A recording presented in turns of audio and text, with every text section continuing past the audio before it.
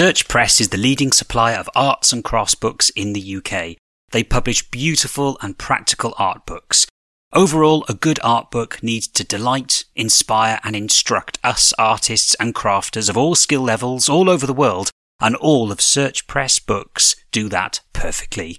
So if you're in need of a dose of creative inspiration, then do check out their extensive book listings. Simply search searchpress.com or take a look at the show notes on the podcast website. And soon you can put your feet up in the studio with a good read from Search Press.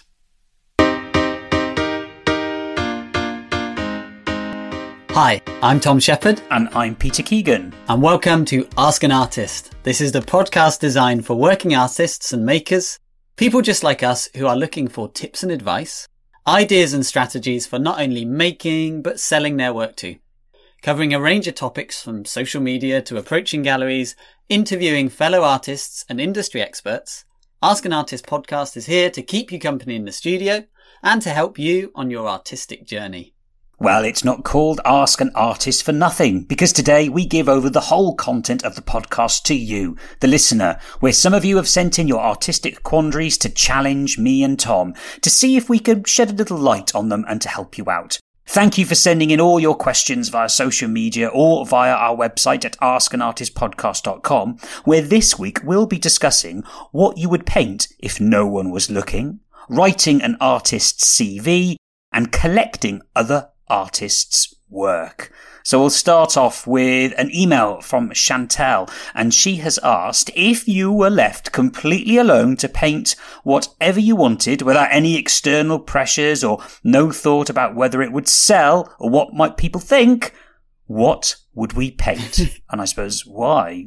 Oh, isn't that the dream, Tom? No one looking, no pressure, you can do whatever you like. What would you, Tom Shepherd, paint? Well, first, I love the way you said it in the intro. Like, what would you paint if no one was looking? It's like, kind of, yeah, I love it. It's such a great question. And my slightly boring answer is that in many ways, I love painting watercolour and I love painting lots of animals and birds. And so in some ways, I'm already painting what I want to paint. However, to answer it properly, I would go a lot bigger. And I would actually push things a lot more abstract. Not become fully abstracted artist, but I would probably feel a little bit more free and easy to move away from being so literal with my painting and maybe explore the paint itself a little bit more and not be afraid to paint almost entirely abstract in large passages of a painting. And you say big, I mean, how big are we talking, Tom? Well, it's tricky in watercolour. Like, a full sheet watercolour is, 22 by 30 inches, which in the grand scheme of things isn't that big.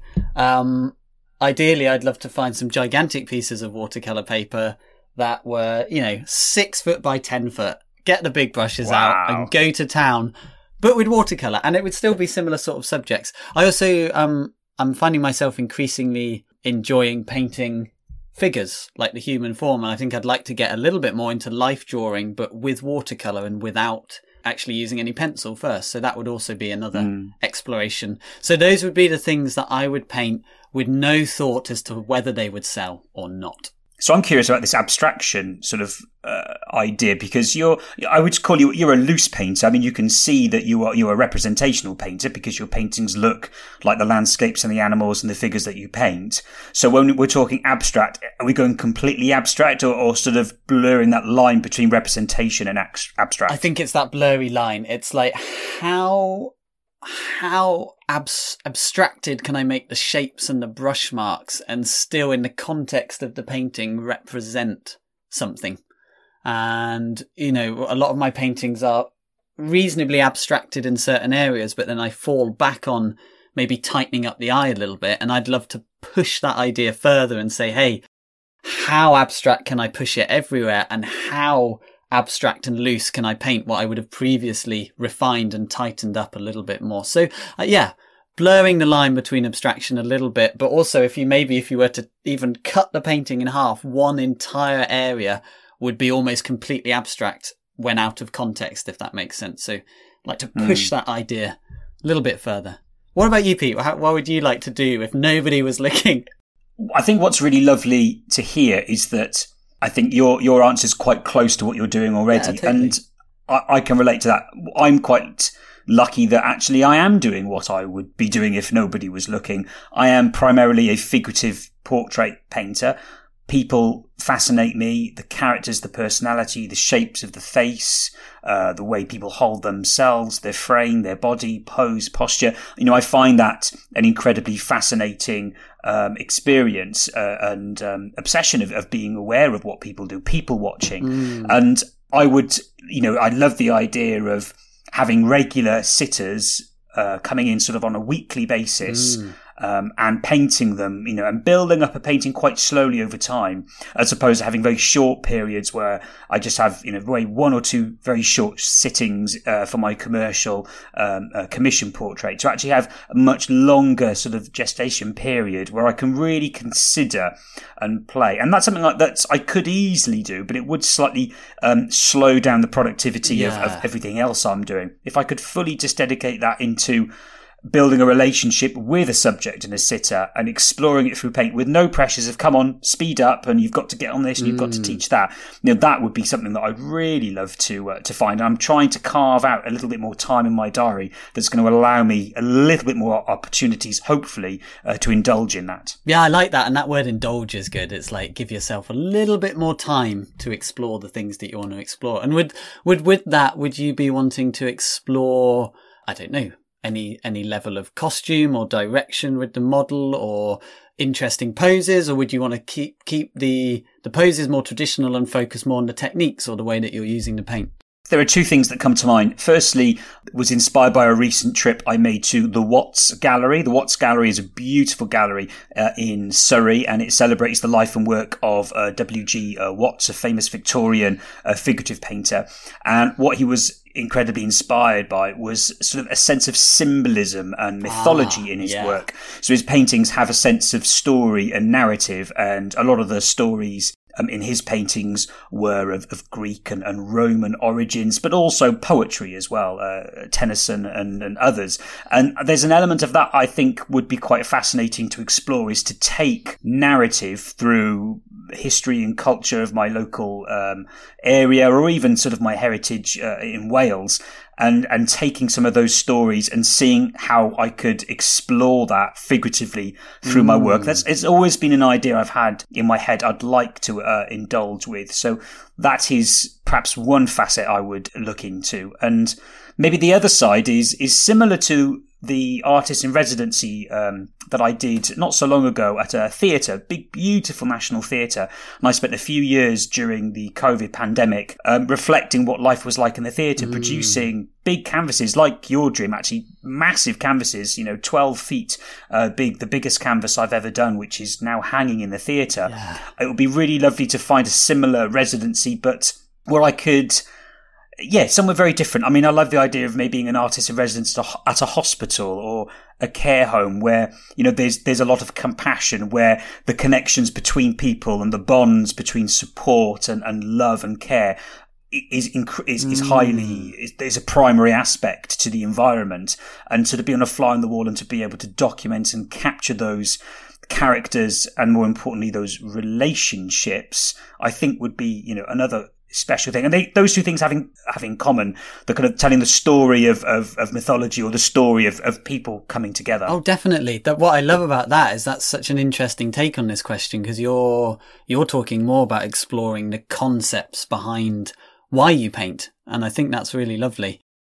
So that's kind of the reasons why. So just to round this off, is there, in terms of how you actually paint, because I know you're always exploring the boundaries of brushwork and loose painting and painterliness, and even in the last year I've watched your work develop quite dramatically in that direction. Is that a direction you would like to take your painting further? Like, how far can you push the jigsaw of brushstrokes, or would you actually want to explore layering in a more refined approach, or how would you want to take that?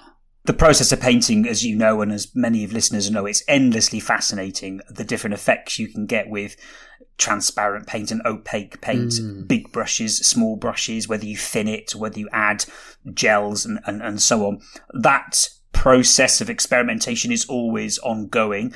I tend not to experiment on the bigger commission portraits, because of course I need to make sure that everything I'm doing there is going to work at its best. I don't want to experiment and then something go wrong.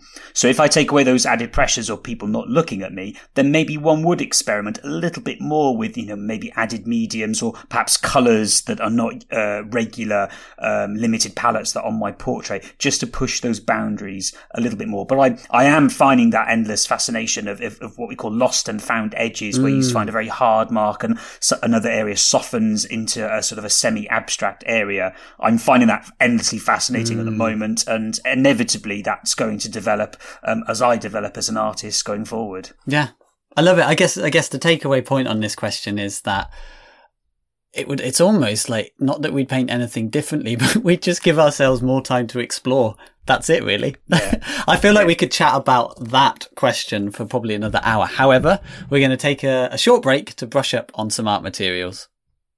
Watercolour brushes have a strong and rich history of traditional animal hairs, but for various reasons, many people are seeking out synthetic alternatives. And these synthetic hair brushes have come on in huge leaps and bounds in recent years. The Rosemary & Co answers to these calls are quite amazing. With the usual care, time and attention to detail, they've created two remarkable ranges. The Sienna range is made to perfectly emulate the quality and the feel of squirrel hair, whilst the Red Dot collection is their answer to the famous characteristics of sable. These synthetic versions are not inferior copies of the real thing. They are completely standalone ranges of brushes which sit proudly alongside any other brush in terms of quality and feel.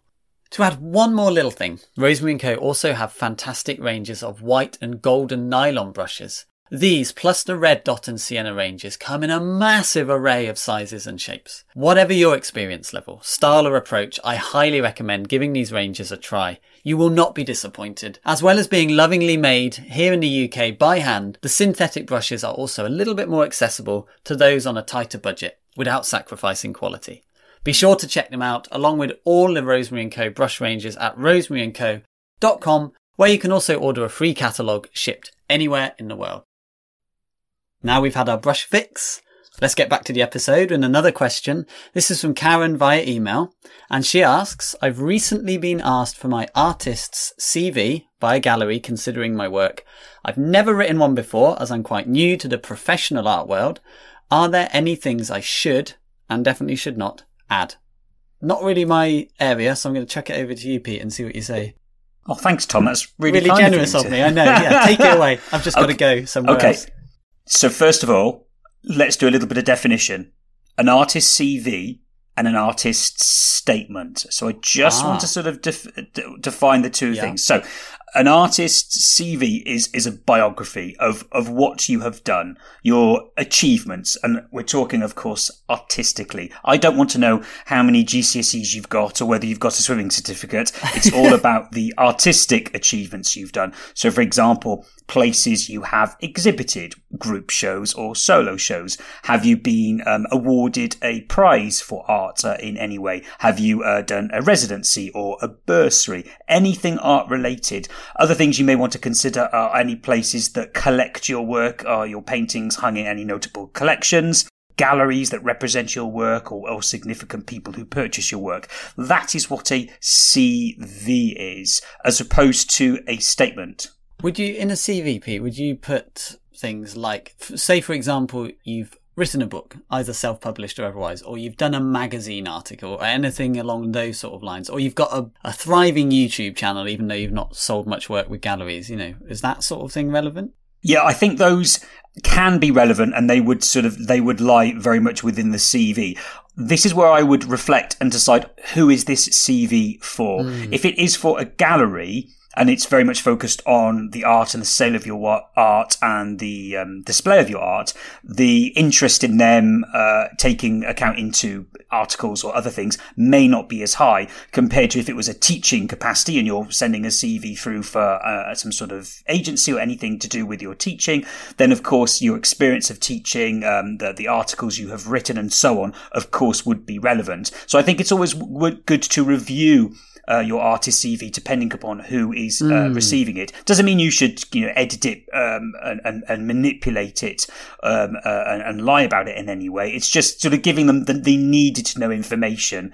Some people are going to need to know where you've been and others you haven't. But on the whole, where you've exhibited and so on is the most important thing. Now, an artist statement is different. An artist statement is very much about your mission statement, why you do what you do, how you do what you do. It's about why is your art existing and what are you trying to achieve as an artist. And I think that's very important for the gallery sector. They need to sort of pass that on to their customers of this artist creates this type of work and this is why. This is what drives them. These are perhaps some of the materials they use. That's where you'd put on that kind of wider context, explaining that will go alongside your art as opposed to kind of the historical stuff that your art has been involved with.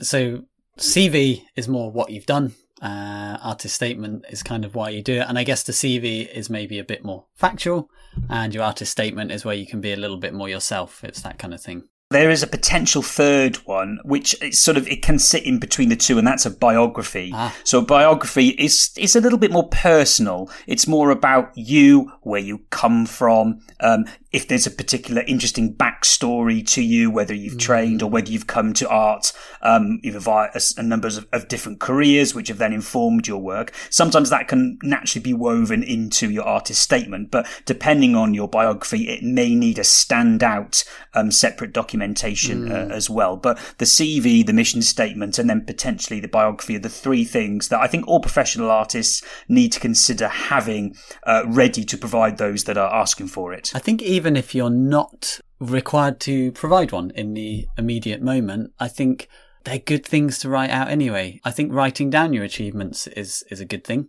and what you've done. I think writing a biography about your story is, well, your story is a great marketing tool, and it's going to make you realize how unique your own individual story is. And I guess writing an artist statement is going to really make you question, why am I even painting in the first place? And all of these things are going to help you develop as an artist, the process of them, I guess. So there's a few other tips then I would give Karen, that I would give everyone as well. Do a bit of research. So if you're going to write an artist CV or a statement, just see how other artists are doing it. Of course, research maybe some of your favourite artists and just get an idea. You'll see that there's a varied way that you can construct and format a CV. So do a bit of research and see how others are doing it. Added to that, I would also say is write a few versions of this CV. Have CVs at slightly differing lengths. You might want an incredibly comprehensive one if you have a lot of experience, but then you might want a sort of more abbreviated one of just some of the key sort of significant events or exhibitions and opportunities you have been involved with. So you've got a couple of them to fall back on. Always have someone proofread it. I would always ask us for a second opinion just to check over it, partly for things like spelling, grammar, punctuation. But I have found myself where I've written down a CV and I've shown my wife and she said, well, why haven't you mentioned that very big important thing? And I've completely forgotten.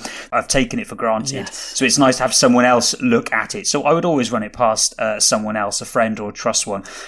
Just to make sure that you have included everything. And most importantly is keep it up to date. The most embarrassing thing is that when someone asks, can I have your CV or your artist statement? And you send it to them, but it's the one that you wrote 4 years ago. And it's shown you, it says the last date was in, say, 2019 or 2017. And the person will think, why hasn't that artist done anything? Been asleep since then. Yeah. Yeah, exactly. And it just shows that you're perhaps a little bit unprofessional. Yes, so true. Make sure that you do review it, do check it, do update it every year to make sure it is as up to date and reflects you in the best light possible. I know what I need to do after we finish recording. Well, on that bombshell, I think we're going to go to our final question.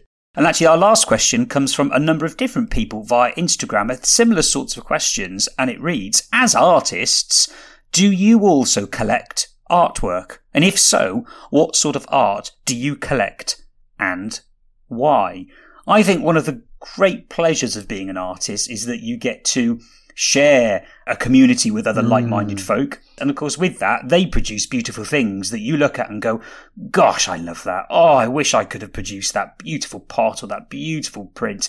And the joys of that is that you can often take it home and buy it. So I think producing art and then also buying art sort of go hand in hand. I mean, I feel that. How about you, Tom? Yeah, definitely. Absolutely. I definitely collect art. I've got an appreciation of art, obviously.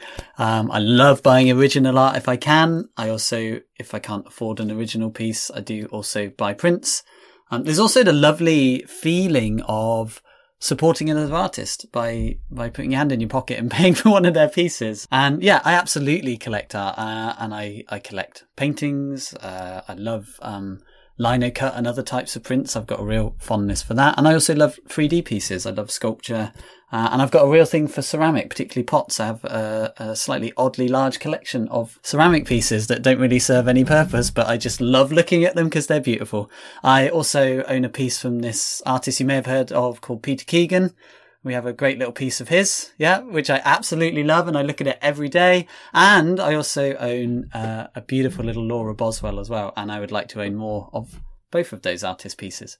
But yeah, I've got all sorts. If I'm doing a show and there's other artists there and I see something I don't really hesitate in buying it if I can afford it. And yeah, it's just a really, really wonderful thing to do. There are a little bit too many of my own pieces up on the wall, but they're slowly getting replaced by other artists, which is a nice thing. Well, you can't argue, everybody. Tom's clearly got incredible taste having all that wonderful art on the wall. It was purely an investment. I didn't actually like the piece. I suppose it's fair that I show the other side. Of course, I've got a Tom Shepherd painting. I've got a beautiful landscape of Tom's on the wall, and I think I have 3 or 4 Laura previous co-host prints on the wall as well. I have been waiting for another one of mine for quite some time, which I do owe you guys. Another thing to do after we finish recording.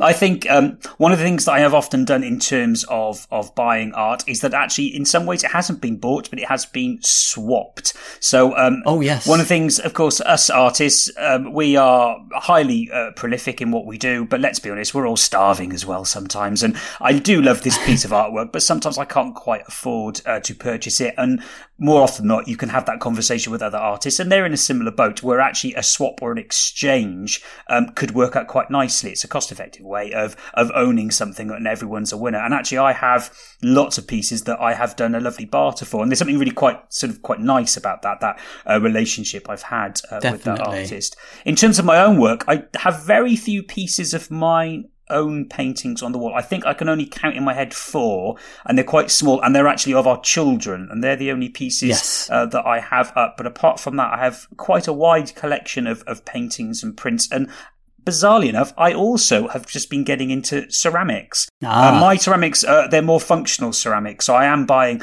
plates and bowls and mugs. I'm getting a very dark obsession with collecting lots of handmade mugs. Way more mugs than I need, but there's something really wonderful about the handmade nature of that. And there's an element of it being, in some cases, slightly more cost effective than other pieces. So I am indulging in that hobby, if you like, more and more. And it goes without saying, I am an artist. I love art. I love producing art. And I love having that art all around me in all its different forms. I agree with what you first said, Peter. They're almost, because we are creatives and we're creating art and we sell art, it almost goes hand in hand that we then have it. And I love having a house full of beautiful things to look at. Who wouldn't? I do want to add just a tiny quick anecdote to your idea of swapping art. I have also experienced where, this was a long time ago at an art show when I was doing painting on guitars and a very different style of artwork. And it was like a pinstriping exhibition where people are painting on motorbike helmets and airbrushing leather jackets and stuff like that. A different lifetime. I had a whole load of paintings on display, and a guy came up to me and was, I really love your work. I'd love to do a swap with you if possible. And he brought along the piece that he wanted to swap. And I, in the nicest way possible, just, really did not like it at all. And the piece that he wanted to swap was my favourite piece that I had with me. So I had to very diplomatically duck out of that one. But there's absolutely, opportunities for doing swaps. And that is a really, really lovely thing to do. Definitely. Many thanks for sending in all your great questions to us, and if you would like to put one of your artistic problems to me and Peter, then you can do so via the website or our social media channels. Just search Ask an Artist. And thank you all so much for listening and for all of your reviews and ratings, both on our website and on Apple Podcasts, because they really do help keep the podcast visible and free for everyone. And finally, you can catch up with everything we've discussed during this episode and all our previous episodes at our dedicated website, askanartistpodcast.com.